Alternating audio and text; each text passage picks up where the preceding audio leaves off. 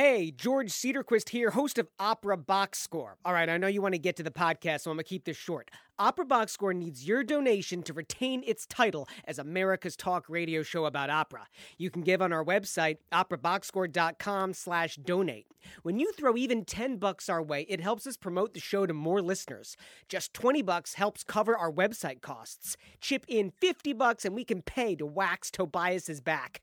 But for real, please consider a donation of any amount to help us continue to bring you our hot takes on everything opera-related.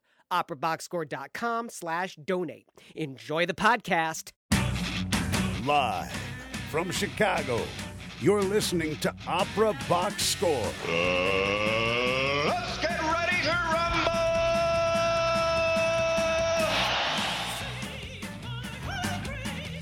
Wherever you are, however you're listening, welcome to America's talk radio show about opera, period.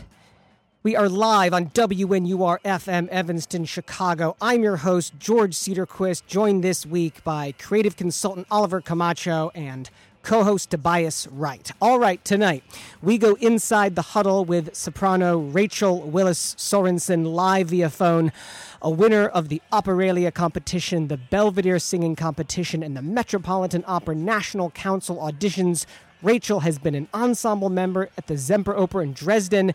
She sang at the Glyndebourne Festival last spring, and tonight we talk about how opera became the medium in which she found her voice. And then in Chalk Talk, conductor Sir Simon Rattle's recent article for the BBC website outlined 7 essential pieces of advice for young musicians. Find out how many of those we've followed over the years. Plus, in the 2-minute drill, we break down the beginning of the Yannick Nézet-Séguin era at the Met, and we give you our hot takes on everything you need to know from the past week in Operaland. And, of course, you can call us on the air, get your voice heard. 847-866-WNUR is our number in studio. Give us your opinion on what we're talking about tonight. 847-866-9687. You can also tweet us at Opera Box Score. Got a really great show for you tonight. I'm excited that Oliver Camacho is back. For those of you listening live, we want you to stay on the line, on the radio, to listen to Rachel Willis Sorensen. But until midnight, Jonas Kaufmann singing Otello with Gerald Finley as Iago was streaming from the Bayerische Staatsopera website. And it was available until midnight on Tuesday, or till 11, maybe it's tomorrow. I don't know, but if you're near a computer, go to operalive.de. Toby, how are you? It's been a long time since I've seen Tobias, actually. The last time I saw Toby, the Bears under 500, Chiefs were undefeated. That was then, this is now. We were merely freshmen, George, in those early season moments. The Chiefs are still incredible. Patrick Mahomes is going to win the MVP. It's the greatest sporting thing that I've ever watched happen in my sporting life. Is that fair? Those are big words, sir. Big words, tiny human. Okay, so before we talk, here it is. Until Tuesday, December 4th at 11:59 a.m. CET. I imagine that is some time zone in Germany. Yeah. So until noon on Tuesday in Germany, you can watch Jonas Kaufmann singing Otello for free. For free. It's a good plug. Huddle up. Let's go inside the huddle.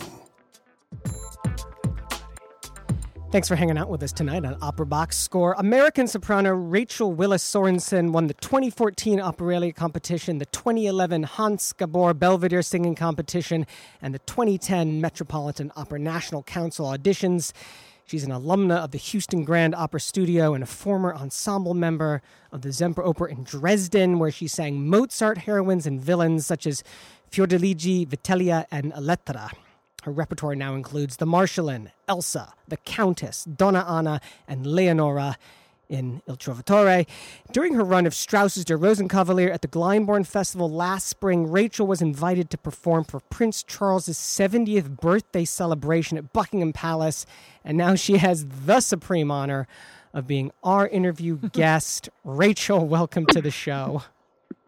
Thank you for having me. So, a video of you singing Donna Anna's aria, Or Se Chi L'Onore from Mozart's Don Giovanni, has been watched over 100,000 times on Facebook. This is one of the hardest Mozart roles in the rep. How has your portrayal of Donna Anna evolved, and Side note from Oliver, who gave you permission to interpolate a high D in what is already a throat-busting phrase? Well, my interpretation has changed drastically since the first time I did it. It was a very traditional production originally I did in college, and then I visited it again in Houston at the Houston Grand Opera, and then I sang it in Dresden, and then I sang it in Vienna, and so many times. I think that this one I did this summer at the Royal Opera House was maybe the 7th visit to the role, and it was the first time that the show was turned so on its head that my role, I was completely complicit in the relationship with Don Giovanni at the beginning and wanting to have an affair with him the whole time. It's such a different way of interpreting the character. But actually, I thought that I would struggle with it, but I think it gave me more power in the character, and I think that's important. It's funny, it's hard to go against type, and maybe I come across, I don't know, domineering or something. So the production was better for me because I got to be kind of in control, and it made sense why it isn't working out very much with Don Ottavio. But yeah, my interpretation has changed drastically. I'm excited to see what I can do with it at the Met in January. But seriously, this is Oliver. Hello again. Hi, Oliver. So I was having George cue up this clip. I don't know what happened to it, but you do this ornament to a high D. Well, let's listen to it. I got so excited. And I completely forgot. Can we listen to it? Let's cool? listen to Let's it. take a listen. Tell us what we're listening to, Oliver. This is Orsai Chi l'onore, as you said earlier. He almost said it. Yeah, this is one of the hardest arias ever written. It's really short. It has a really long accompagnato, but then you get to the aria, and it's just 90 seconds of like balls to the wall singing with this. Oh my gosh, it has to be longer than that. It has to be longer than that, really? No, it's probably like maybe it's 2 minutes or something like that. But it's like 20 minutes. It's so hard. But it has this phrase that keeps repeating, which just asks the soprano to sing forte or fortissimo on an A, which is a note that's in a lot of sopranos registers. But somehow the way this is written, it feels like the hardest A, and you have to sing it. It's a punisher. Yeah. So let's hear just a little bit of the end of this aria.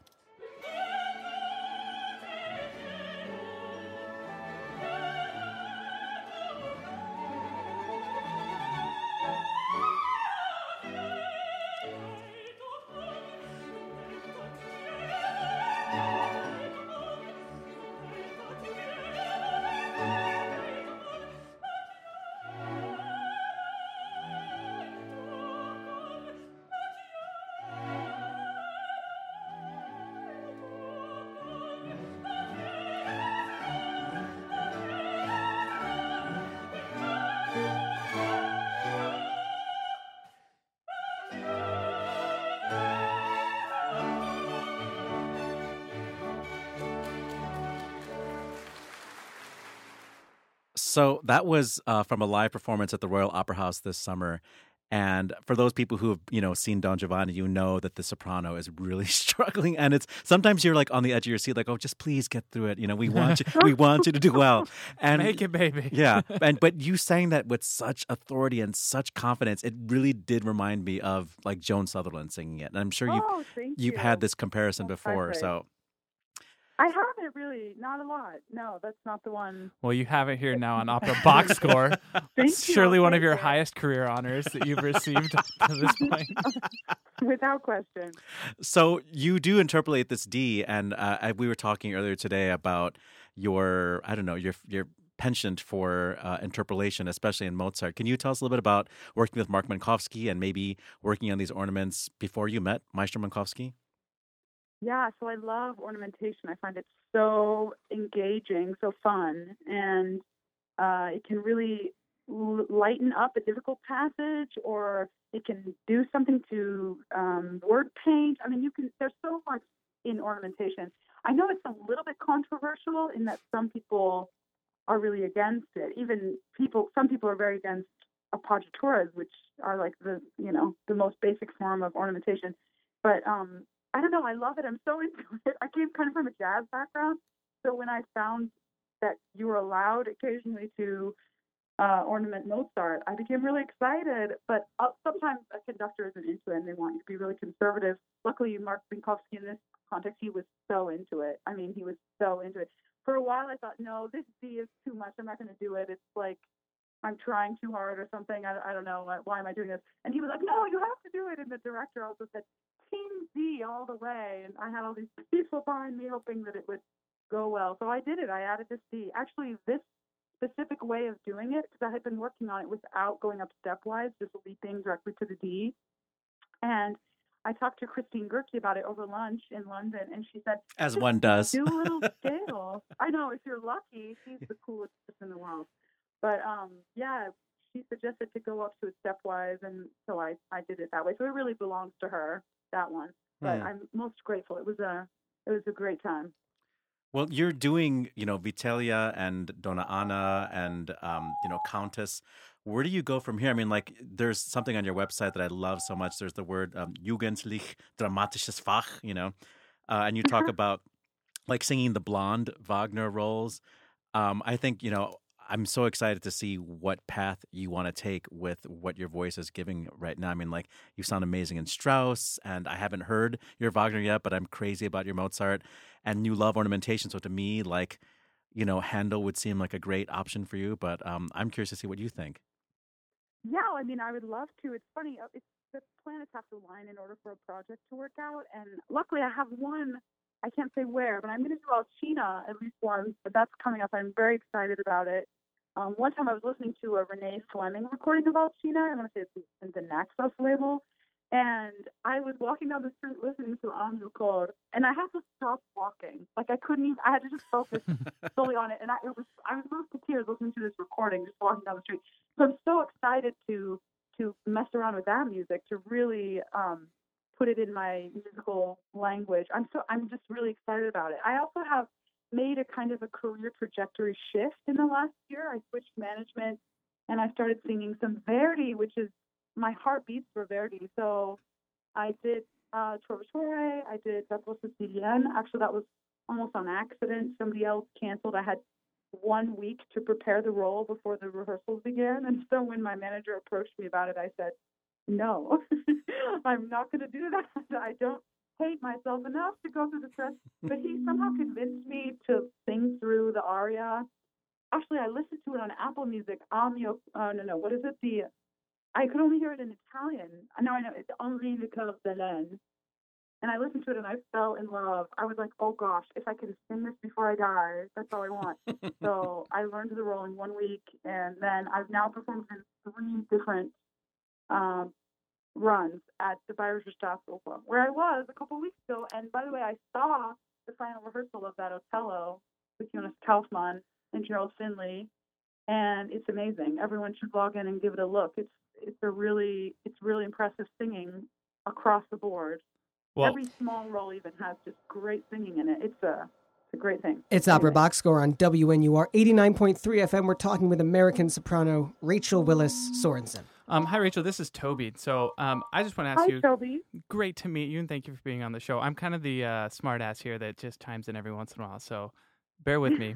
But you're talking about career trajectory, and I'm just curious. I want to know a little bit about doing 2 productions of the same show simultaneously, which you're going to be doing later this month. Can you talk a little bit about what kind of challenge that is? Obviously, the music is the same, which is nice, and I'm talking about Fledermaus and singing Rosalinda. But and then later on, you're going to be going back into Donna Anna, obviously a role you're intimately familiar with. But the follow-up question to doing 2 productions at once and having them be different, and what that challenge is when do you start putting your next role into your practice routine and into your voice to make sure that you're ready to go once rehearsal starts? Well, I've never done 2 productions of the same show at the same time before. We'll see. Maybe it will be a disaster. Hopefully, I doubt that it will, because one is the semi-staged and the other is a full-on production. The semi-staged one doesn't even have spoken dialogues, and actually it's with Jonas Kaufmann, because I'm so exciting. I'm such a fan. Yeah, but I think in this case it should be okay. It's in a slightly different order, and the cuts are a little bit different, so that might pose a challenge. I think it's just going to take a lot of focus to work on 2 different versions of the same show, and hopefully it doesn't go up in flames. Or just say, you know what? Hey, I'm doing 2. You guys are only getting the one that I know. This is my role. This is how I do it. This is what you're getting tonight. All right. So in preparation for this interview, I was just searching around the internets, as one does, And I came across this video that you made in 2012 for Brigham Young University where you did your undergrad and your master's. Mm-hmm. And I want people to see this video because you seem like such a different person in that video. Not that I don't know you, but I mean, just from the Royal Opera House video and like that green space thing you did with WQXR where you're singing like Frühling's Fire and like eating the head of a lion or something like that. Like you're so like formidable in your performances that are documented for us all to see.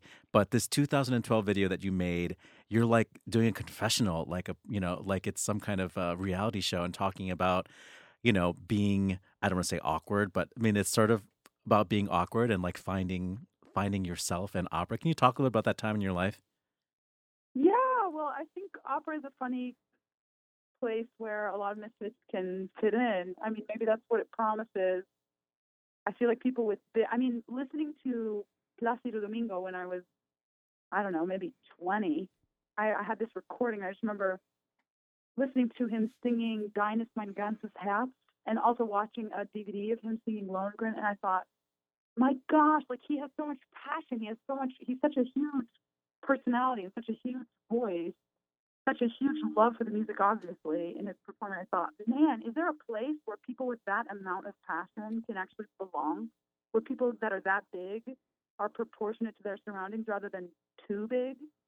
And I'm like, my gosh, what a beautiful idea. And I think it is. I think his voice is the promise for me that big voices belong somewhere, big people, big personalities, larger than life, because that's what an opera is. Ultimately, I see now it also has a ton of finesse, but that's also found within every person, even people with big personalities. I don't know. So I just went through my own phase of feeling like a misfit, like I didn't belong anywhere. I remember I sang in choir so many times. I could not balance with a choir. It's just, I was too loud, too individual, too vibrato. I don't know.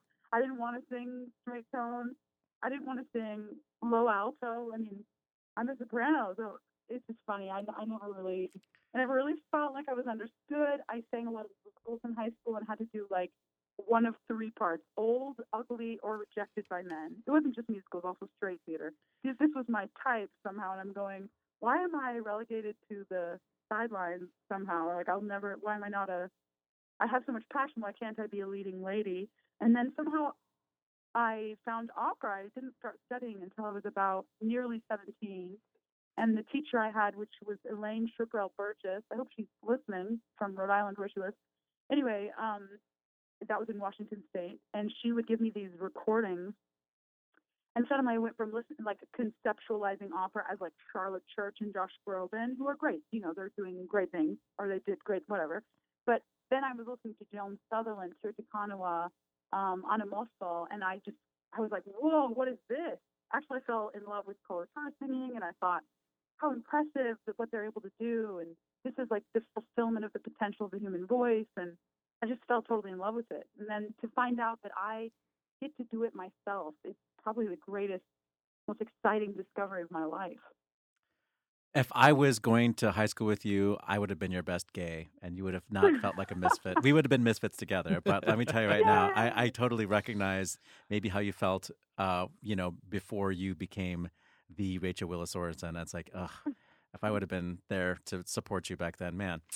But anyway, can you stick around for a second? We have this next segment coming up that we're going to read Simon Rattle's list of advice to young musicians, which is a really cool topic that came up this week. And after we take a little PSA break, can we talk to you a little bit about advice you might have gotten in the early stages of your career?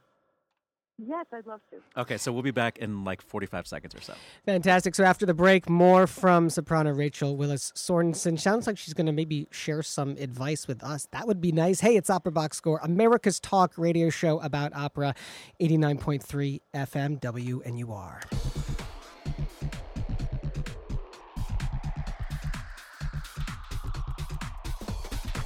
Live from Chicago, you're listening to Opera Box Score. More right after this. Hey, George Cedarquist here, host of Opera Box Score. So, we call ourselves America's talk radio show about opera. Why? Because we are. With an ever-growing base of fans subscribing to the OBS podcast and a stadium full of listeners tuning into our live broadcast, we are in the ear holes of the opera audience you want to reach. Want to promote your opera-related service or event? Or propose to the barahunk in your life? Maybe you just want the sound of your name memorialized on air by our announcer, Norm Waddell. Anything's possible. Drop us a line at operaboxscore@gmail.com for rates and availability. Opera class. Sports radio crass. This is Opera Box Score. Hey, thanks for hanging out with us tonight. George Cedarquist here along with Oliver Camacho, Tobias Wright, and American soprano Rachel Willis Sorensen. You keep saying American soprano, but she has this weird slash through her name, like this O with a weird funny thing. Yeah, what's up with the slash, Rachel? It's actually pronounced Johnson, and it is from my Danish husband. But I am more Danish than he is. It turns out we took that Ancestry.com DNA test, and he's only 45% Scandinavian, and I am 50%. But he grew up there, and I did not. Alas. Did you find any long-lost brothers or sisters that you didn't know you had?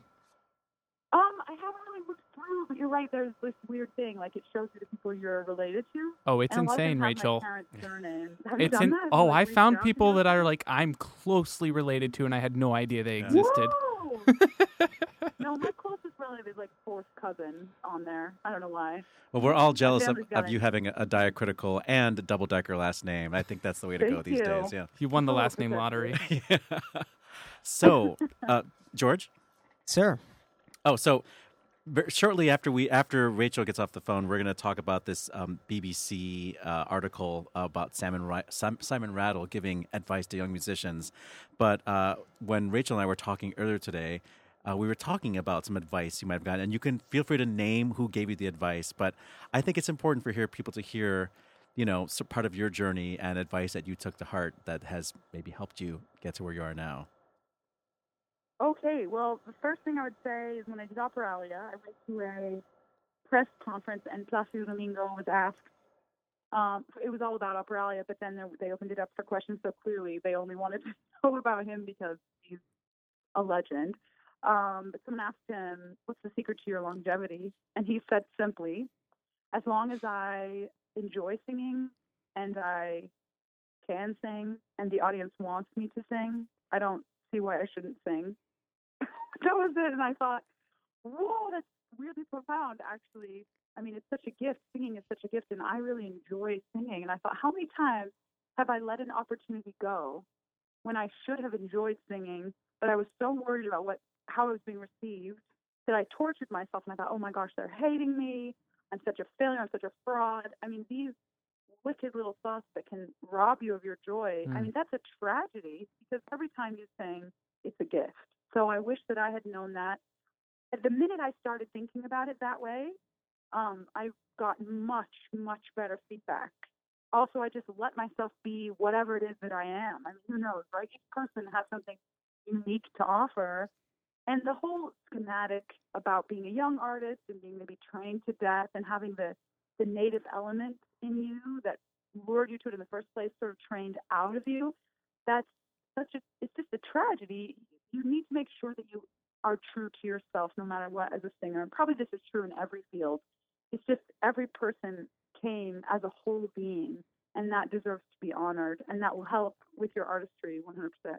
Another thing, maybe a little more shallow, but someone told me once that when she lost some weight, her whole career shot upward, and she didn't even suggest that I do so. She just said that had happened to her. And then I always thought that I was safe from being asked to do things on stage I was uncomfortable with because I was overweight. But then someone asked me to do something I didn't want to do in spite of being overweight. And I said no, and they kept pushing for it until the point where I had to say, listen, go ahead and get someone else. I'm not going to do that. And then they're like, no, you don't have to do it. It was a weird situation. But I've never been more motivated to lose weight because I thought, oh, no, this is the rest of that story. So my manager, in trying to get me out of it, told the company, she's a bigger girl. She's not going to want to do that thing. And I said, that's not the reason. And I realized, oh my gosh, my professional choices are limited by my appearance. I want to be able to have the autonomy to make artistic decisions based on how I feel, not based on what I look like. So weirdly, that was such a good motivator to lose weight. And I started working with a health coach, and I lost a bunch of weight. And I will say, I agree with that other piece of advice that the healthier you can be, the better. And it helped my singing, and it definitely, I mean, maybe unfortunately, I don't know, but it helped every other part of my career as well. Well, from your best gay, you look amazing, and I'm sure you looked amazing your whole life, but you're definitely like, you've become a diva, and like in all the best ways, you know. And I want to see your gowns, and I love the way your hair is in that video, and the black dress, and like it's everything. So it's so great to talk to you, and I really appreciate that you came on to tell us some about your career and that story just now. It's also meaningful to us, and I'm sure the young listeners listening are going to take some of that and run with it. And guys, you want to say anything to her before she leaves? Rachel Willis Sorensen. Did I get that right?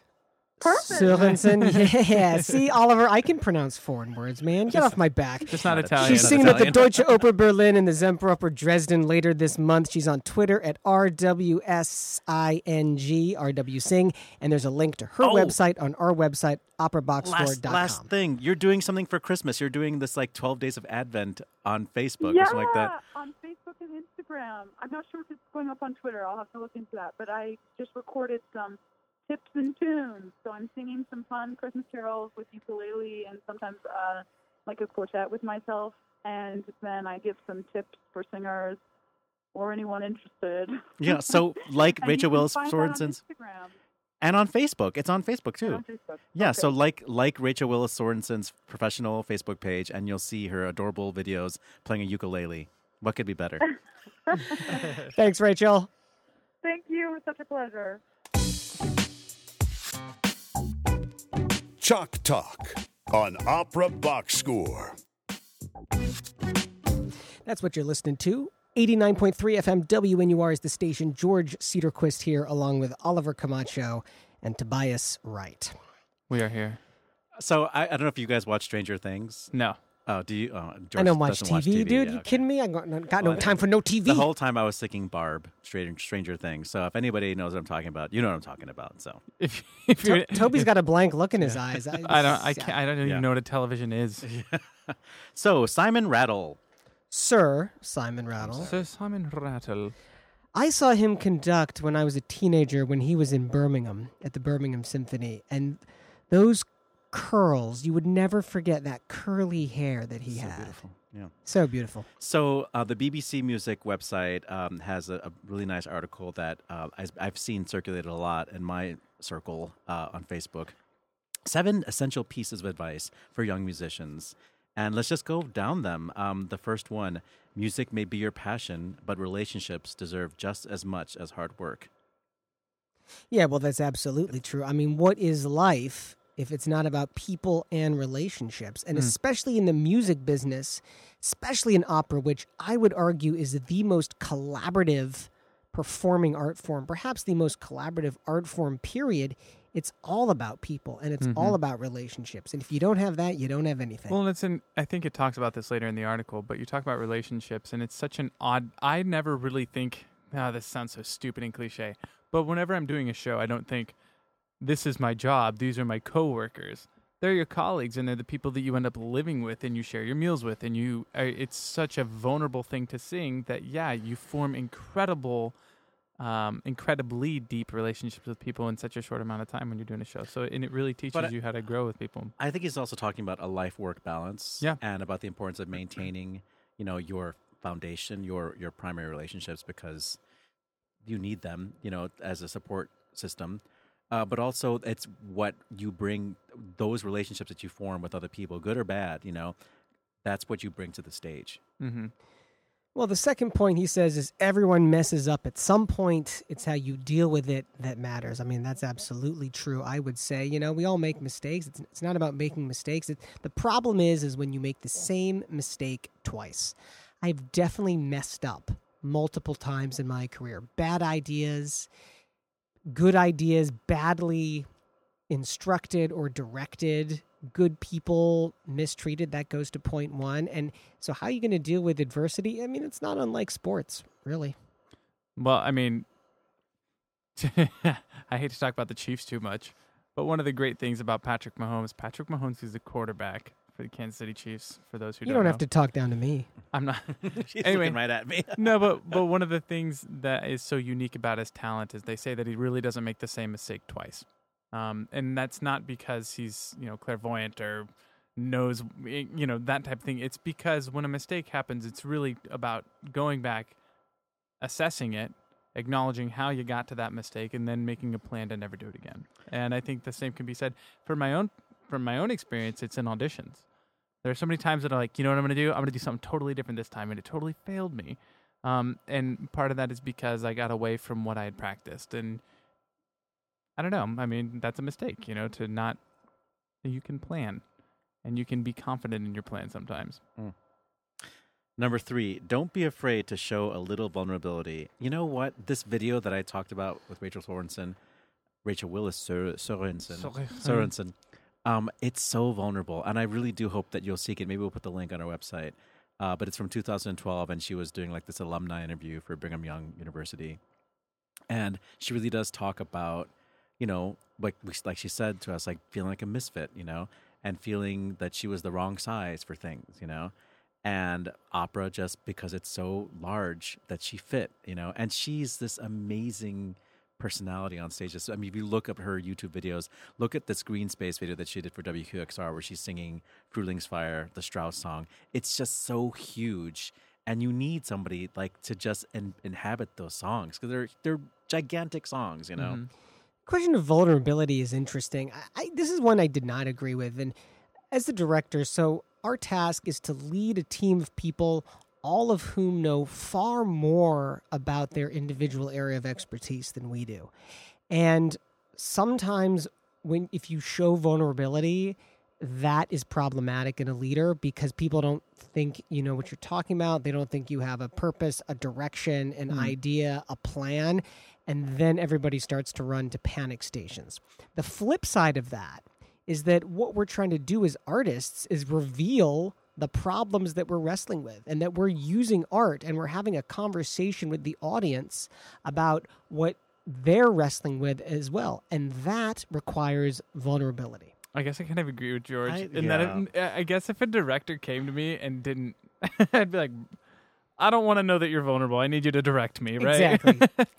I don't know about that. Like, I mean, I have been intimidated by directors and conductors before, and I think it would have taken the pressure out of the room if they just showed a little more humanity sometimes. I guess I'm going to say something. Yeah, my computer just died, so you have to. Do you want to share my iPad? Yes. Go on. Say something. I would. Well, what I was going to say is that it would make me feel better if a conductor, more so than a director, showed vulnerability. Okay. In my own experience. Well, and certainly as a singer, like, look, you got to have a life to portray one on stage. And so there's nothing wrong with singers having those moments of vulnerability and being able to tap into those. His fourth point, he says, being an amazing musician doesn't make you an amazing grown-up. Man, boy, is that true. I've said this on the show many times before. I don't know. What does he say here? I left the Royal Academy. It's possible to have absolutely no practical knowledge of what goes on in the world. A lot of musicians leave college without knowing very, very important things. And he talks about health insurance and somebody showing up to collect thousands of pounds or arrest him. I will say I wish universities, and maybe there are universities that do. I know that the degrees that I have, at no point did anyone teach me how to run my own business as a musician.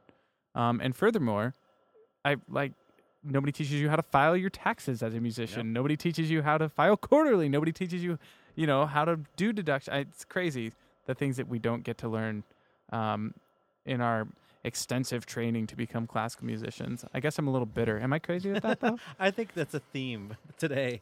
For me? Yeah.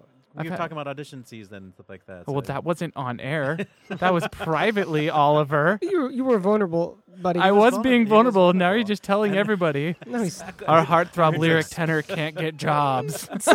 some of these other points, they're not really applicable, right? He says even world-famous musicians have identity crises. Number 6, the bonds you make with fellow musicians will be intense. But let me get to number 7. No, wait. That's I mean, that's not really advice, but that is a really true thing. Like, you do a show with somebody, and that person becomes like your friend, like for life. Like, some of my strongest relationships are people that I was in shows Yeah, with. that's what I was saying. He says it's intense. He doesn't say it's a friendship. He says the that's bonds you make with interesting. fellow musicians will be intense. I read that 2 ways. That What's the first way? There's this intense way of like, we don't get along. We really don't get along. We still have to do this show, or we still have to do this collaboration. Mm-hmm. wow, that's your perspective. I don't think that's what he was trying to say. I don't think so either, I George. think that says more about you than it says about. But that's what someone I was else. saying to the first point with the relationships is that you like really it happens in a vacuum and you're like, wham, I know everything about you because everything we do in this condensed amount of time, this is it. We're Yeah. here for this rehearsal process, these rehearsals, and we're going to do everything. You know, for Oliver, I can't believe I'm going to say this, but I agree with you. Jeez. Oh, God. But here's the thing, that as a director, like, you know what? I don't want to know about singers' personal lives and what's going on with them. That to me gets in the way of us doing the work. I step out of the room for all the personal interactions between the singers because that's not my business. They need it. In the cast, you want those relationships It's interesting to be you talking definitely about this want with that. the director. But as a director, man, I just want to So go where- home and have George, a beer. you're so cold-hearted. That's No. Where is the community of directors, and when do you feel like you're amongst your people? To be honest, my people are the designers. That's when I'm at home, is when I'm talking to my designers. When you're talking to your designers. The designers that I'm working with Okay. that are on my particular team Okay. for that show. Interesting, George, So because that- I know you to have such a soft heart and be such a great dad. So when you're then- like away from home and like you have like a 6-week project, whatever, and like it's time, like rehearsals are over, you retreat to the production team and you guys like throw back some. Well, beers or I would if some the lines, production whatever team you is around. Of course, the horrible part about it is that you design the show months before rehearsals. Yeah. The team only returns to the theater for the week of tech. This is why directing is a lonely profession, is because there is no one for you to talk to. There is no one for you to be around for the bulk of the rehearsal Needed process. the violin for that one. So, the sad trombone. Number 7, he says, the secret to success, work like hell, stay curious, and realize that people around you are actually much nicer than you think they might be. How I feel about it, Oliver. Yeah, I'm not very nice. What's your advice? If you had one piece of advice, Oliver, one piece of advice, man, Toby, you that you would share. Well, if we're going to stay, do you want me to be bitter or optimistic? I'm kidding. Go ahead. I mean, I'll say this, like now that I'm of a certain age, I mean, I started doing this podcast talking about opera publicly for over 10 years ago. I realized that people are really trying to do their best. And it doesn't help to give criticism that they can't do anything with, you know? It doesn't help to be mean, you know? And so when I read now, like, mean reviews of stuff, that's just mean to show off how smart the person doing the reviewing is and not really helpful to anybody, you know? I think like that's... you know what? It's crazy because I don't know that this is advice, but to that end, one of my least favorite things about young artist programs is how patronizing they can become, especially in an audition setting, especially when you're offered feedback that maybe you don't necessarily want. Because, and Rachel talked about this early in one of her interviews in Appoggiaturas, right? Yeah. People have these crazy opinions. Well, there should be Appoggiaturas when you're doing Mozart. There should be. Yeah. It was meant to be spur of the moment. How did the text fit into the voice? Those types of things should happen. And there's so many people, there's only so many ways that you can sing, you know, you can bring a lot to the character, but the music is always still the same, right? And the criticism there strips away the identities, I feel like, of young singers. And so it's all these cookie cutter, you have to do it this way, you were told to do it this way, you were coached to do it this way. Where's your own idea? And I wish that we encourage more for younger singers to make their own artistic ideas that are obviously based in, you know, an educational foundation, right? I would say, like, I'm crazy about historically informed performance, but Yes. I would say to young musicians, young singers, be curious about other types of music and be curious about other instruments. Like go to like a violin recital or go hear, a symphonic concert, chamber music concert to see how other people phrase without words. Mm-hmm. And be curious about the history of what you are performing. Like just look into it, see who sang this, see how they did it, listen to recordings, listen to other interpretations and things you disagree with, just be curious and get all the information you can so you can create your own. And if you love singing and you think you love singing opera, take the time to learn about this art form because it's hundreds and hundreds of years old and you're not an expert when you graduate with a master's degree and you hardly know what performance practice is. And we only have recordings dating back to 1915, when Caruso started recording stuff. So it's find as much as you can and learn as much as you can and let that inform your opinions on things, not just what you think your passion is. Here's my piece of advice. One of the many pieces of advice I have. Always tell the truth. Whether you're a singing actor on stage, in the moment, all we want as an audience is to see the truth. If you are putting your resume together, tell the truth. If you are giving feedback to somebody as a director, tell the truth. If you're working with the administration, tell the truth. Always tell the truth.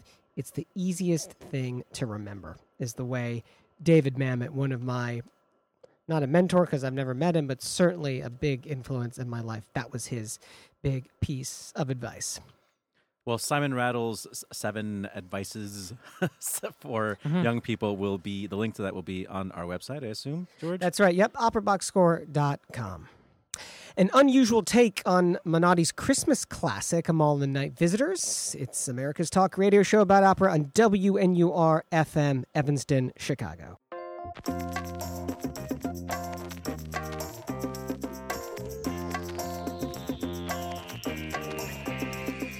Live from Chicago, you're listening to Opera Box Score. More right after this.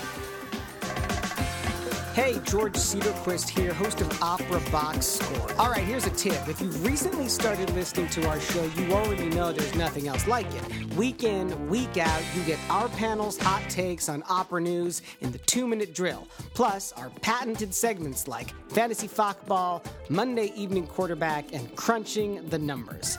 But you might not know about some of the incredible interview guests who have gone inside the huddle with our team, like tenor Matthew Polenzani, composer Gregory Spears, intendantin Kirsten Harms, and countertenor Jakub Josef Orlinski, to name just a few. Check out the Opera Box Score archives on SoundCloud. Just go to soundcloud.com and search for Opera Box Score. And you can tell us about your favorite interviews on our Facebook page and our Twitter feed.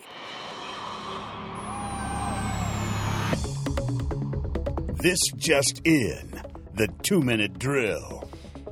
Time now for everything you need to know that happened in Operaland over the past week. On-Site Opera's production of Manotti's Nativity opera Amal and the Night Visitors will be presented in the Holy Apostles Soup Kitchen in Chelsea in New York City, featuring professional musicians and vocalists alongside a chorus made up of people who have experienced homelessness and who now live at the 43rd Street site of Breaking Ground, the city's largest provider of permanent supportive housing for the homeless.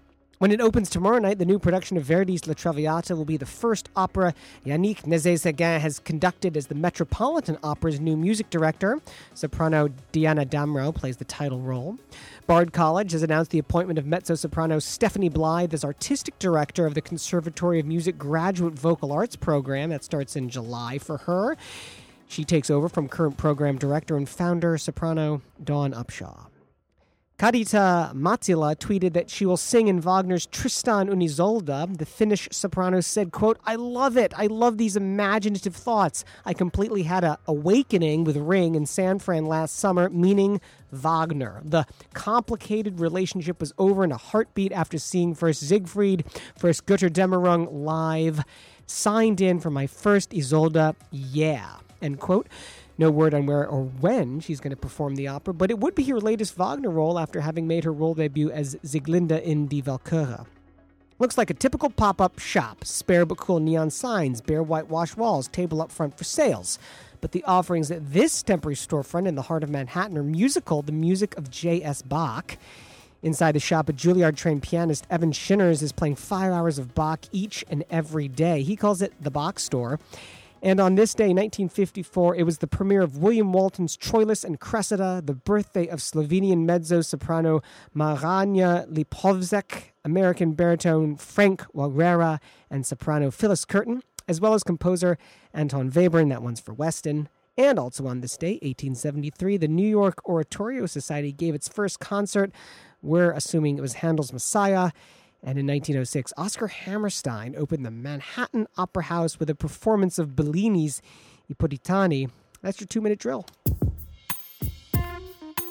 Live from Chicago, you're listening to Opera Box Score with George Cedarquist, Tobias Wright, and Oliver the Man Camacho. Thanks for keeping it cool with us on Thanks Opera for Box keeping Score. it cool You got to with go us. way lower, Barry White, if you're going I to can't do that. No, that's I'm going to get Norman here. I'm just a lonely tenor. I did like that little beat, though, that we had there. That was good. Where to begin on this? I think we're going to talk about La Traviata at the Metropolitan Opera. Do it, man. Well, I think it's a really nice article talking about, Yannick Nézet-Séguin stepping in finally in his role, not just as like a guest, but really doing it. And he's doing an opera that everybody loves and knows well, and he's starting to like draw some boundaries. Like, I'm taking some of this back. Like, we're going to put this intermission back in, which has always been in, after the second act, 2 intermissions. Sorry. If you want a shorter night at the opera, go somewhere Well, else. Traviata is not even a long opera anyway. I know. Adding that intermission does not make it some like 4.5 hour adventure. It's like, it's still a 2.5 hour opera. Like, Yeah. it's not long. Yeah.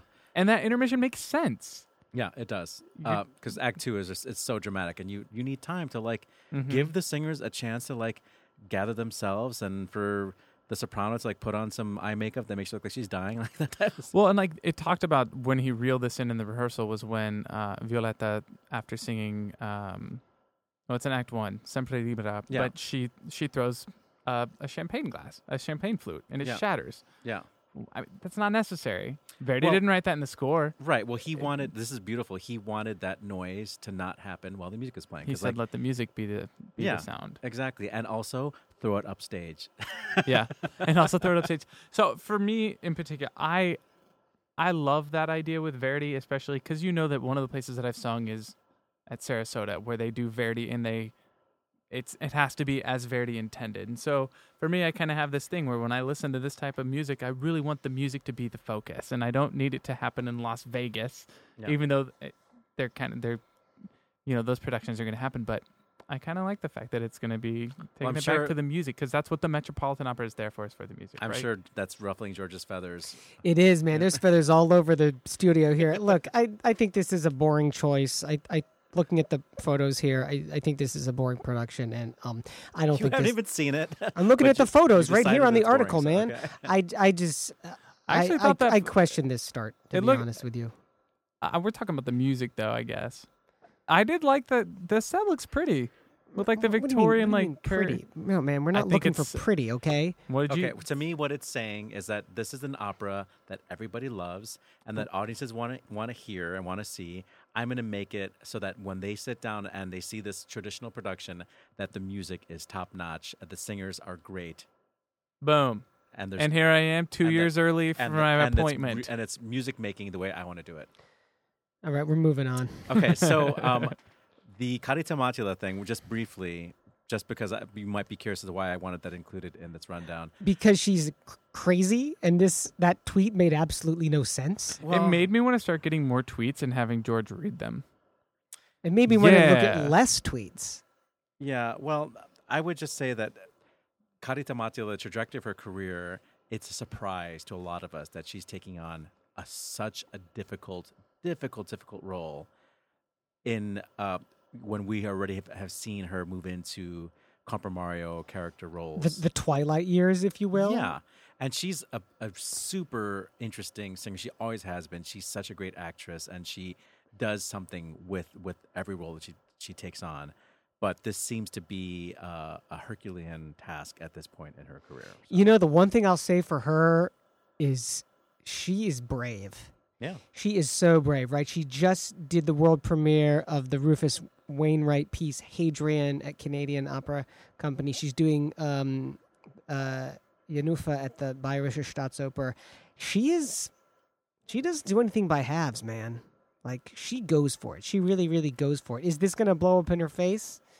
We'll see. So, Amal and the Night Visitors, that's an opera that's near and dear to you, George. You want to talk about what it'd be like to Yes. When I was a little boy soprano, I thrilled in the role of Amal. I can't stand this piece. I really can't. Aw. But I have to hand it to On-site opera? On-Site Yeah. Opera. Eric Einhorn, he's an old colleague and friend of mine, full disclosure. On-Site Opera is one of those storefront opera companies. It's bigger than a storefront opera company that just does everything right. It's so thought through. Yeah. It's so beautifully apportioned and measured, and no corners are cut.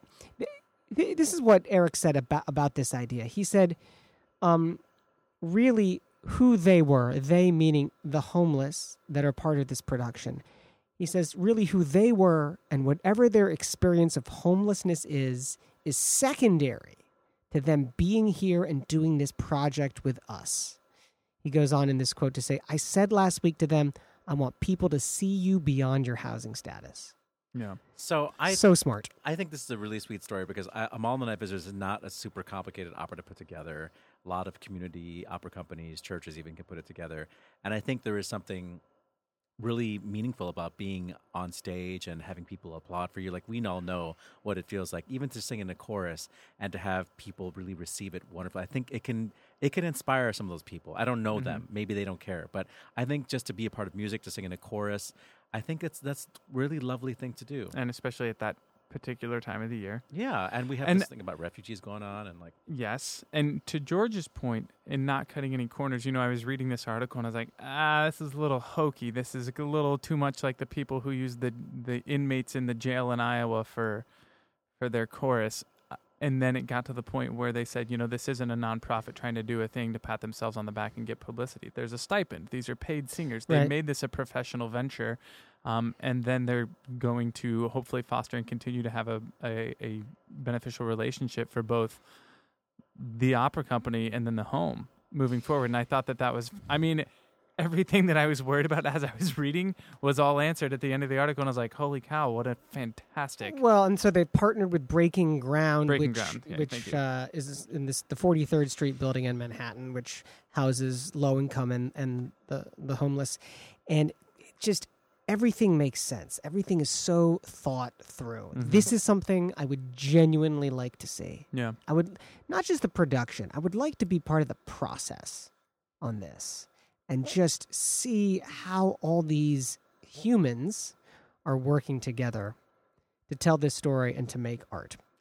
so we have a little bit of time before we wrap up the show. I just want to let people know that I went to see Anna Netrebko's recital called Day and Tell me Night. about it, girl. Okay, so it's going to be coming to, I think, Carnegie Hall or something like that in New York next weekend. So for those, this is a little preview for you. It's a recital in which Anna Netrebko has a program, and Anna Netrebko and Malcolm Martin have a program that's divided into two halves. One is the day and one is the night. And it's a potpourri, it's a hodgepodge of like mostly Russian art song, which are beautifully sung, and then some things that come as a real surprise. Some arias, of course, are stuck in there. And some of it is just exquisite, and maybe it's the best that can be performed right now. And some of that is pure camp. And she is a diva. Wait, you're saying she does camp? She is a diva in really the best sense of the word in this case, because it's all about her. And she does some stage antics which you would never see in like a traditional recital, like Dietrich Fischer-Dieskau or like Krista Ludwig. You would never imagine them doing some of the stuff that she does, but she makes it work. She sells it. Can I And- ask for an example? Yeah, that would be helpful. Please paint me a picture. Okay, Oliver. so she sings. In the second half, she sings, songs about night, and there's this one Russian song, I forget who, it's probably by Tchaikovsky or something like that. That's about a star, and she comes out on stage. She's holding a mylar silver balloon, Yes. and she lets go of the balloon in the middle of the song at the right moment, like time gesture, And it's so hokey. Like, who comes out with a balloon? But I love that. Yeah. And she sings Strauss's Morgan with a violinist, which is beautiful. One of my favorite. Yeah. And she like waves the violinist I'm on, basic. and then she like waves the violinist off. And like, I felt so bad for this violinist. He's a concertmaster of Lyric Opera Orchestra. And I don't know if they had a chance to rehearse or whatnot, but like she like basically walks up to him and sings this song to him, and he's playing his heart out, and like she's there like staring him down. Like it's so awkward. It's amazing to watch it, but it's so awkward and bizarre. I kind of love that. Yeah. His check doesn't bounce. It's all good. He can do whatever. So she has a sense of humor, is what you're saying. Yes. Yeah. And she brings a lot, as the gays would say, she's very extra in this recital. But she sounds great. I have to say, like, she's at the peak of her vocal ability right now. She sounded fantastic the last 2 years. Everything that she's done, it's been fun. Wow. Did the audience love it? Yeah, of course. Like half of Russia was. I was like, Russian mafia, man. Yeah, seriously. All right, let's wrap the show up. Good call. Bad call. On Opera Box Score. Thanks for hanging out with us tonight, everybody. George Cedarquist with Oliver Camacho and Tobias Wright on Opera Box Score. Who has a good call? Who's got a bad call this week? Well, I'll just give a little shout out to Thompson Street Opera Company here in Chicago. They're a storefront opera company. I think they're now in their third season. They put on a show called When Adonis Calls. Kathy mentioned it last week. It's a relatively new work that's for 2 singers and 2 dancers, and we had a chamber ensemble conducted by Alex Enyart, a friend of the show. And I have to say that this show is great for the gay community, and I want to congratulate Thompson Street Opera for finding the right venue, a place in Chicago called Pride Arts and Films, I think it's called, or Pride Plays and Films. It's a gay-themed theater, and they do very small works, but this is a chamber opera for sure. Jonathan Wilson, who I praised when he was singing in As One last year, he is phenomenal on this thing. And it's a very lyrical, tonal, it doesn't feel super out there type of compositional language. And he just sings his heart out in this thing. And it's so, so good. And like they've sort of marketed it as like, oh, you're going to be titillated. You're going to see the baritones naked. And you do get to see them naked, but it's not enough. but that's okay. I was going to say, you don't get full frontal, do you? You do. But it's so short that it's like, oh, come on. Just like. Wait, what's so short? The other baritone is new to Chicago. His name is Nathan James Kistler. A great debut, youthful, attractive, great actor, very tender, sweet. But it's really Jonathan Wilson is singing like a god right now. So, Tobias Wright. Well, I have a toothache and I turned 30 this week, so life's going great. Audition fees. Oh yeah. Bad call. Is that a bad call or a good call? It's a good call because it's a community rallying together. So for those who don't know, young artist programs charge audition fees. They charge application fees. I can speak for myself in that I spent hundreds of dollars in fees, not auditions, but in fees in the last several months. And it's there's a group going around on Facebook that's signing a petition to end change.org. Change.org. Yeah. So you can add your name to the petition of let's get these companies to stop really taking us to the cleaners. Yeah, I'm into that. We'll put the link on our website on the Good Call, Bad Call page as well. That's operaboxscore.com. And maybe we'll talk about this with Anthony Baresi next week. Yeah, is Baresi on the show? Baresi. Next week, yeah. My son, for his school Christmas concert, has to learn a song in Italian, so I'm his Italian diction coach. Oh, gosh. We're going to have some... He's going to fail. That's it for this week's edition of America's Talk. Go away, you guys. America's Talk radio show about opera. The general manager at WNUR is John Williams. No, not that John Williams. Our announcer is Norm Waddell. Visit Norm on the web at voxershorts.com, VOXERSHORTS.com. Our theme song is Vodka Inferno, written and performed by the Diablo Swing Orchestra with opera statistics from operabase.com. On Facebook, search for Opera Box Score. Just be sure to share and comment on our posts. And on Twitter, we're at Opera Box Score. Please leave a review when you subscribe to our show on Apple Podcasts. Our creative consultant is Oliver Camacho. For co-host Tobias Wright and our guest Rachel Willis Sørensen, I'm George Cedarquist, asking you to continue the conversation about opera as you're eating your way through way too many latkes. We're back on Monday, December 10 at 9 p.m. Central when conductor Anthony Baresi joins us, and you're going to get more opera headlines and hot takes. Join us. This is WNUR FM Evanston, Chicago, Chicago's sound experiment.